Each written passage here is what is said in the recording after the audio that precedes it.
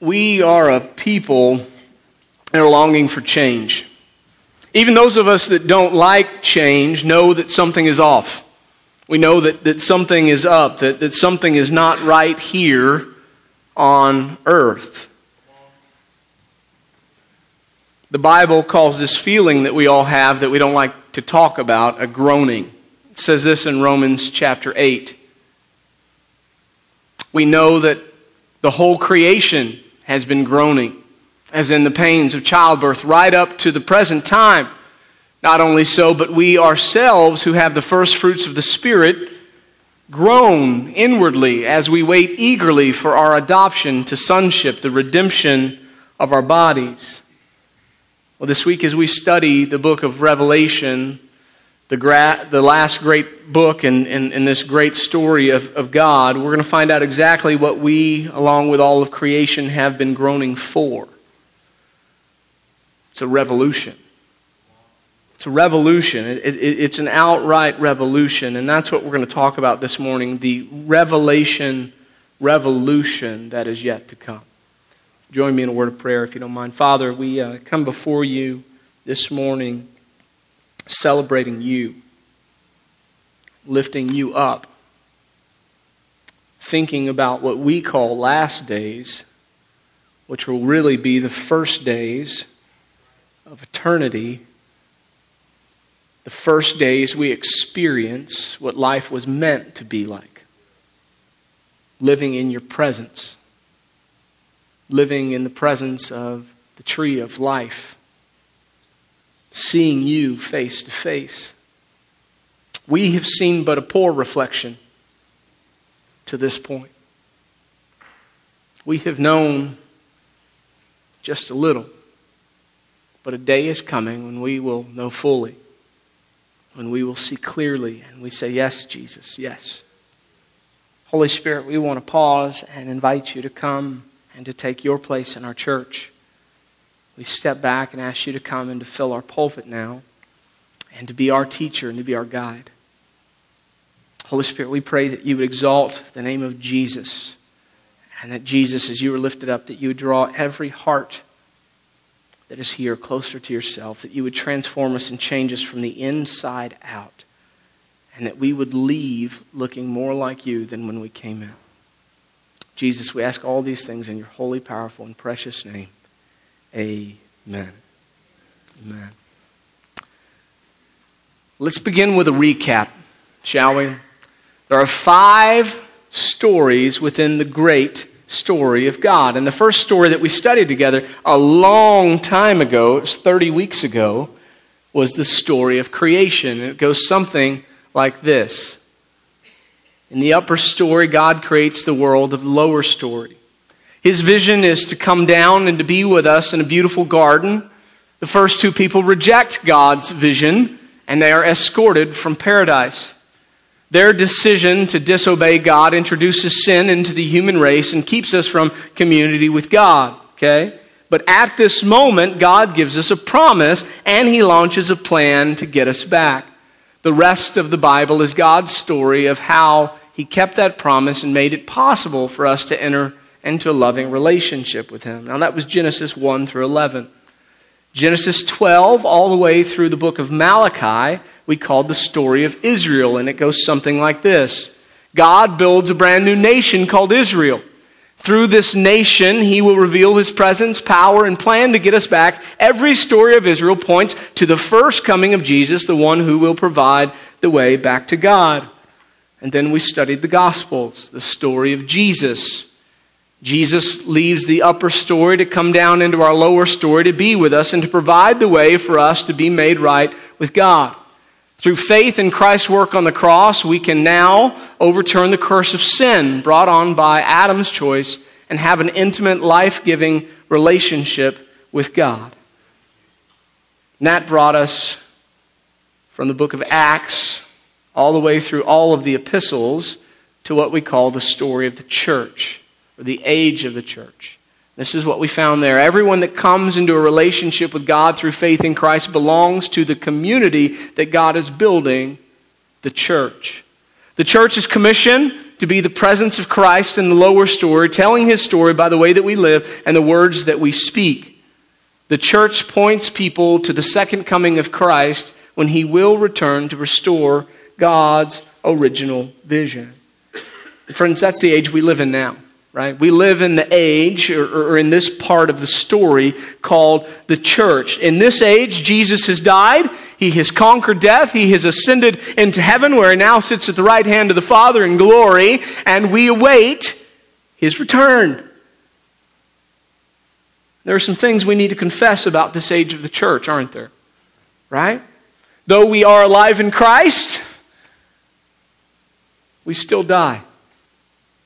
At least physically. Though the enemy has been defeated, doesn't always feel that way, does it? And that creates a conflict within us. Because we know that God is right, and we know that God's word is true, and we know that God is good, yet life down here hurts. And we feel this tug, and so inwardly we groan. We groan because we know what we have been promised, and we know that what we are experiencing seems to be far from that promise. And so our spirits groan. And if you're here today and you have ever felt that way, I have good news for you. Yes, even more good news, right? The good news, of course, is that God loves you so much that he sent his one and only Son to live the perfect life that you couldn't, to die on the cross in your place. And anyone who believes in him, just as Jesus conquered death, will one day conquer death and live in the presence of God. Not because of anything that we have done, but because of what Christ has done for us. And you say, can the news really get better than that? I say, yes. Believe it or not, it can. There is more good news. The more good news I speak of is this. A revolution is coming. An overthrow of all that we know and have experienced in this world. Revolution, by definition, is a sudden, radical, or complete change. It is an overthrow of one ruler or government and a substitution of another. And that is what is promised in the fifth and final part of the story. The fifth and final story within the story. And this is what it is about. One day God will create a new earth and a new garden, and once again will come down to be with us. And all who place their faith in Christ in this life will be eternal residents in this life to come. It's a big deal. It's a big deal, and I want to talk about it this morning. 4 things I want to share with you about this revolution that is to come in the book of Revelation. Here's the first thing I want you to understand this morning, is that when this revolution comes, everything will be changed.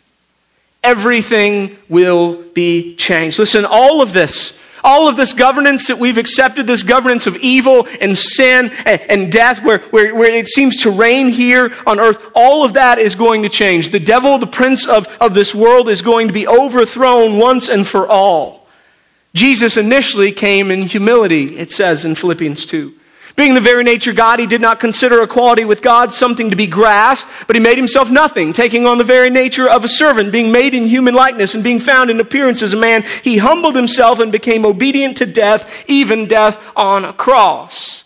And he did this, of course, he had to do this to defeat sin and death. Okay? But when Jesus returns, it will be a very different coming. When Jesus returns, his second coming, we will see something entirely different. We will see a warrior, not a servant. We will see a warrior that is coming to battle, and he's coming to battle to defeat Satan once and for all. Revelation 19, 11 through 16 says this. I'm on page 466 of the story. Again, Revelation 19, verse 11 through 16. John sees this prophecy. He says, I saw heaven standing open, and there before me was a white horse whose rider is called Faithful and True. With justice he judges and wages war. His eyes are like blazing fire, and on his head are many crowns. He has a name written on him that no one knows but he himself. He is dressed in a robe dipped in blood, and his name is the Word of God. The armies of heaven were following him, riding on white horses and dressed in fine linen, white and clean. Coming out of his mouth is a sharp sword with which to strike down the nations. He will rule them with an iron scepter. He treads the winepress of the fury of the wrath of God Almighty. On his robe and on his thigh he has this name written, King of Kings and Lord of Lords. And everything will change.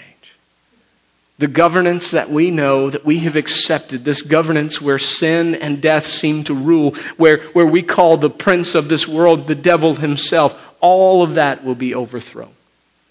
It's the first thing we need to understand as we study the book of Revelation. Everything is going to change. Second thing we need to understand is that everything will be made new. One way to say the first point, that everything will be changed, is to say that all the old will pass away.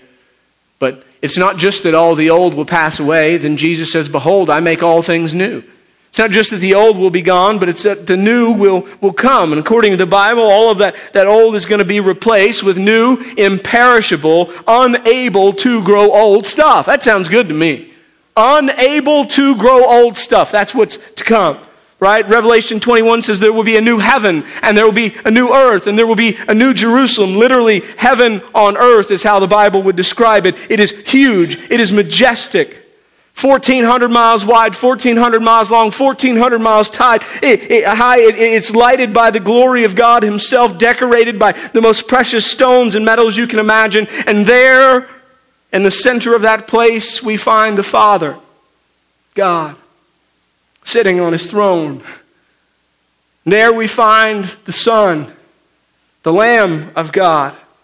The angels are at the gates. Here we find the river and the tree of life. And all of the old is gone. There's no more death. There's no more mourning. There's no more pain. All of the old is gone. Behold, everything is new. That's not all that is new. It's not just creation that's new. The Bible says that we're going to be new too. Turn with me to the book of 1 Corinthians, if you don't mind. 1 Corinthians chapter 15. I'm going to read starting in verse 35. 1 Corinthians chapter 15, starting in verse 35. It says, but someone may ask, how are the dead raised? With what kind of body will they come? How foolish! What you sow does not come to life unless it dies. When you sow, you do not plant the body that will be, but just a seed, perhaps of wheat or of something else. But God gives it a body as he has determined, and to each kind of seed he gives its own body.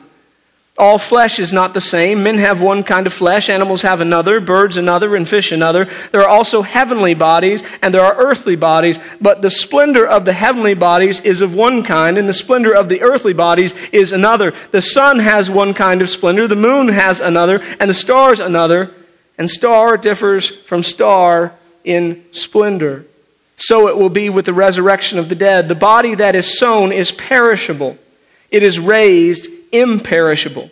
It is sown in dishonor. It is raised in glory. It is sown in weakness. It is raised in power. It is sown a natural body. It will be raised a spiritual body. Creation will be new. Our bodies will be new. Hallelujah. Amen. Dan Heilig's going to be in the second service, and I like to joke that he's wearing my resurrection body. Okay, I love him. I get a little man crush. I'm just saying, he's wearing my resurrection body. He needs to get out of that sucker. It's not just creation. It's not just our bodies that are going to be made new. Look at this. We're also going to have a new understanding, the Bible says. Turn with me to 1 Corinthians chapter 13. Just turn back a couple pages in your Bible. 1 Corinthians chapter 13, beginning in verse 9. It says, for we know in part, and we prophesy in part, but when perfection comes, the imperfect disappears. When I was a child, I talked like a child, and I thought like a child, and I reasoned like a child. When I became a man, I put childish ways behind me. Now we see but a poor reflection as in a mirror. Then we shall see face to face. Now I know in part, then I shall know fully, even as I am fully known. Who here has ever longed or asked the question of God, why? God, why? God, why? And the Bible says in that day, when this revolution comes, everything will be fully known. Wow. Wow. What an overthrow. Everything will be changed. Everything will be made new. Third thing I want you to see about this revolution we read about in the book of Revelation. Everything will revolve around Jesus. Everything will revolve around Jesus. Maybe we should have seen this coming. After all, he is the central figure of the story, right? Everything that we have read about, everything from the nation of Israel, from the beginning, there in the book of Genesis, from the garden, when God says one is coming who's going to crush the head of the serpent, and then we get to the nation of Israel. Every story points to Jesus. Then we have the story of Jesus. He's fulfilling all of the prophecy. He's becoming a sacrifice for us, right? And then we have the church age, and who are they proclaiming? How are they receiving the Holy Spirit? Only by believing in the name of Jesus. Maybe we should have seen it coming here in the story. I mean, after all, Paul did proclaim in Colossians 1:17, right, that he's before all things and in him all things are held together. Maybe we should have seen the centrality in that. When you think of things being held together, there must be someone or something inside that is holding everything down, that's holding everything together, that is truly the glue. And when we get to Revelation, we find that this glue must be Christ. As John looks to heaven, as he looks to this new earth, he sees something crazy. In the center of the new earth is heaven. And in the center of heaven sits a throne. And on the throne in the center of heaven sits God himself. And in the hand of God himself, who sits on a throne in the center of heaven in the new earth, is a scroll. And as he looks, he sees that God is saying, God who's sitting in the very center of the new earth, in the center of the new heaven, on the throne that's in the center of all these things, is holding a scroll, and he says, who is worthy to open the scroll? And John looks around, and there is no one worthy to be found. And John begins to weep, right? Revelation 5:5. Then one of the elders said to me, though, don't weep. See? You can see John there. They're weeping, maybe prostrate on the ground. And as if the elder wakes him, said, do not weep. See the Lion of the tribe of Judah. The root of David has triumphed. He is able to open the scroll and its 7 seals. There in the very center of heaven sits God on his throne, and in his hand is a scroll that no one can open except Jesus Christ, our risen Lord, the conquering King of kings. And we see that all of the plans of God have always revolved around Jesus. And that should mean something to us. It should mean as much to us as it meant to the original hearers, as it meant to John as he wrote down these words, as it meant to the people in the churches that first received this letter. It means that Rome was not the center of the earth. It means that Rome's ruler was not the one in charge. No, God is the one who sits on the throne. God is the one who is in control. Rome was not in control of the world. God was, and God still is today. It's not Washington, D.C. It is not North Korea. It is not Satan, and it's not even self. It is God who sits on the throne, and in his hand he holds a scroll that only Jesus can open. And it all revolves, all the plans of God revolve around Jesus Christ. He holds everything together. Last thing I'll share with you. You guys may get out early today. You say, after we've preached through the whole Bible, Pastor, we should. It's fine. Last point. As we find in the book of Revelation, everyone will give account. Everyone will give account.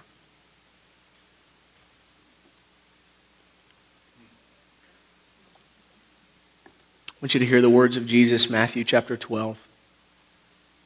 He says, but I tell you that everyone will have to give account on the day of judgment for every empty word they have spoken. Paul agrees in Romans chapter 14. He says, so then each of us will give an account of ourselves to God. And you say, whoa, I don't know if I'm ready for that revolution yet, Pastor. Peter agrees. 1 Peter chapter 4. It says, but they will have to give account to him who is ready to judge the living and the dead. And of course, that is what we see in the book of Revelation. Jesus comes again. He causes a revolution, an overthrow of the prince of this world. And all of creation must stand before him. I'm in the book of Revelation chapter 20, if you want to turn with me. Revelation chapter 20, starting in verse 11. We're going to read through 15. It says, then I saw a great white throne, and him who was seated on it. Earth and sky fled from his presence, and there was no place for them. And I saw the dead, great and small, standing before the throne, and books were opened. Another book was opened, which is the book of life. The dead were judged according to what they had done, as recorded in the books. The sea gave up the dead that were in it, and death and Hades gave up the dead that were in them, and each person was judged according to what he had done. Then death and Hades were thrown into the lake of fire. The lake of fire is the second death. If anyone's name was not found written in the book of life, he was thrown into the lake of fire. There will be division. According to the Word of God, there will be separation. The sheep of God from the goats. Those meant for heaven and those bound for hell. And the difference between the destinations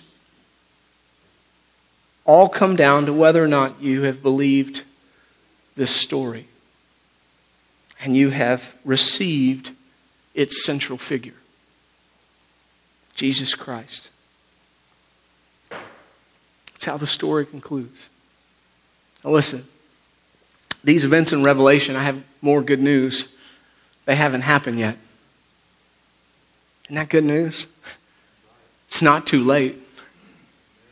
You may be here and say, man, I haven't done that. I haven't believed in Jesus. I definitely haven't received the central figure of this story. I've just kind of been on the edges, kind of taking it in. It's okay. There's still time for now. It's not too late. It also means for those of us that have received Jesus, that we live in the age where we have a role to play. This is part of our story now, this age.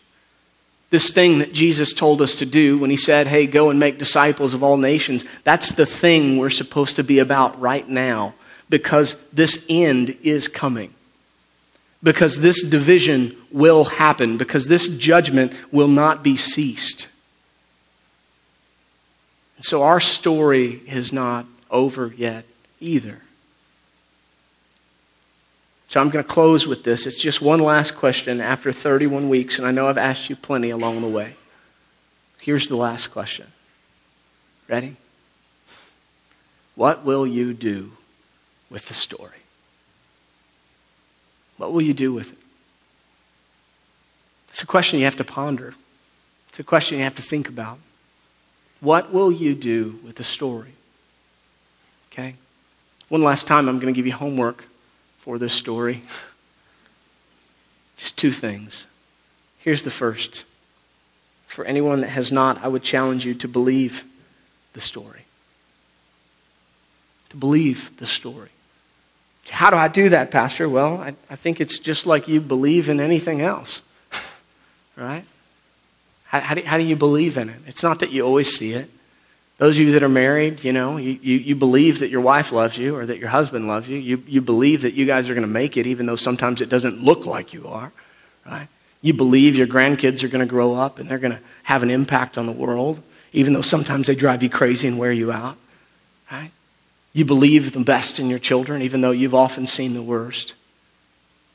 What is belief? Belief is this unseen thing deep in our gut where we just know. Where we just know that it's true, that it's going to happen. It's a thing called faith is what it is. Faith is that thing that you see in a child who leaps off a dresser or a bed into the father's arms who wasn't even looking as they cry out, "Daddy," mid-jump. And faith is how we come into the kingdom of God and become a part of the story of God. You say, I don't know that I can do that. Well, the Bible says you've got to. And so I say to you, like I say to my daughter, go ahead, jump. I'll catch you, right? That's what God says. God says, jump, I will catch you. Listen, God has done the unthinkable for you. He has chased after you even though you have rejected him. He has chased after you even though you have scorned him. He has chased after you even though, like Peter, you have denied him time and time and time again. He has chased after you and chased after you and chased after you. And he has provided a way for your sins, and we are all sinners. He's provided a way that your sins do not have to count against you. He's actually lived the perfect life that you couldn't, and he's given it to you as a gift in his son Jesus. And he says, if you will just believe in this, I'll count his life for your sake. That is the story that we've studied to this point. The question is, will you believe it? Now, believing in my book is not just head knowledge. Rather, it is a whole knowledge. It's not something that just affects my mind, but it's something that affects my being. And so we often add the word receive to the end of that. Believe and receive. Receive means that I believe to the point that I will fully rest in it. If I had a chair up here, I would look at the chair. I'd say, I could grab this chair back here, and I'd say, you know what, I believe in this chair. I see it's got 4 legs. I think it was built in 1972, reupholstered not long ago. And I believe this thing is a little creaky, by the way. Okay, it's got some wiggle. I believe that this is a chair. I believe that it's got 4 legs, and I believe that I could sit in it. And I'm going to keep standing. You go, well, you don't really believe that chair is a chair and can hold you, do you? And that's right. Many people I know say that I believe in Jesus. I believe that he lived, and I believe that he died on the cross for my sins. I believe that. I believe it with all my heart. And yet, through their belief, they have never, not one time, ever fully trusted and sat down in faith in Christ. Salvation is only found when you sit down in your belief and in your faith. And so this morning, I would just say to you, when I say believe the story, I truly mean sit down in your belief, in your faith of Christ, okay? Maybe there's somebody here that needs to do that. Last thing I would say to you is be a part of the story.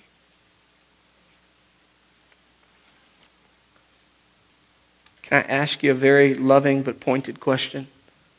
Will you permit me? I said I was only going to ask one more question. This just popped into my head. Can I ask you one more loving but pointed question? I need the permission. I'm not going to say it otherwise. Okay? All right. If you're permitting it, let's make it an us question instead of a you question. What are we doing? What are we doing? Are we living like we believe in this story? I mean, I'm just being honest. Are we? If we look at our lives, if we look at how we spend our time, if we look at the way that we act, if we look at the things that we say, if we look at the lost people that we pass every day, caught up in our own world, focused on the inward instead of the outward, what are we doing? The good news is it's not too late. It is not too late. You still have breath in your lungs by the grace of God. By the grace of God. Okay? Be a part of the story. Start living intentionally, on purpose, thinking about people that you can impact. Okay? That's what it means to be a part of the story. Coming up in our church life, you'll see some different things happening. One of the things that we're going to try to do, we have seen how attractional that the story was, I think in large part because we were covering the whole story of God. I think the other part of it is that we had it wasn't where, hey, we're doing Luke for 2 years. It's like we got 31 weeks. We're going to ask you to jump on board. One of the things you'll see this summer and going into next year is we're going to try to teach the Bible in chunks that allow you to consistently invite people to join you here.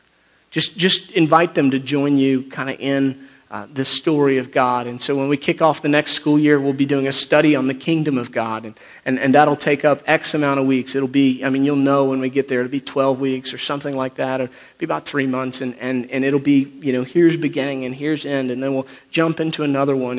And you'll always know what we're going to do. And we're going to try to do that intentionally because we want you to do a better job of inviting people to join you. Inviting people to come in to hear about the goodness of God. All right? We think that's the first step of evangelism. I'm not asking you to go out and share the Roman road yet. Okay? All right? Some of you are like, I ain't doing that. Ed's like, I will cut down somebody's trees, and when they ask me why I'm doing this for them, then I will tell them because God loves you. That's what he does. And then he'll share the good news. But if I were going to go, hey, Ed, come with me. We're going to go knock on some stranger's door, right? It's not high on the list. That's what I'm saying. It's not high on the list. It's not high on most people's list, right? It's low on the list. Some people, I heard one woman say this. She said, I did some evangelism training. And then we had to go out and we had to practice it, and they had set it up. So we went out to this house and we knocked on the door, and the church had called and told them we were coming. And she said it was the worst thing ever. I failed miserably, and I felt like I was the worst Christian on the face of the planet. Never wanted to share Christ again. Listen, I get it. We don't have to go there.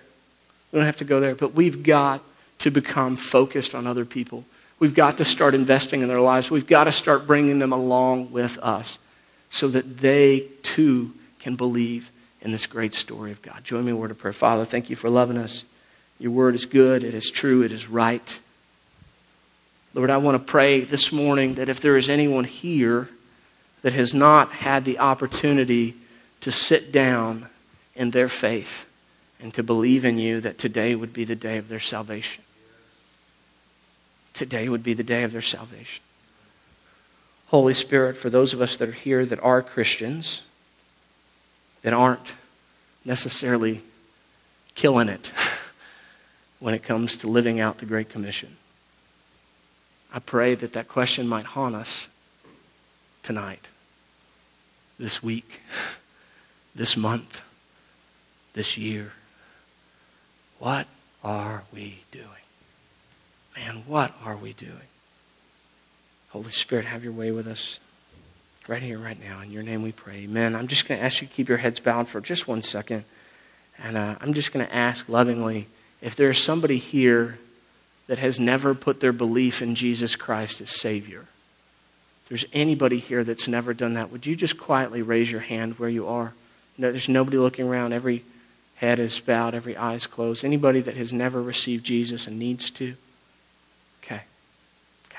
We'll close this in prayer. Father, be glorified. Help us to live this story as if we know that we know that we know it is true, because we do. Use us as an instrument of change in this community as we seek to love people, even people that are hard to love. Seek to be your hands and your feet. In Jesus' name we pray. Amen.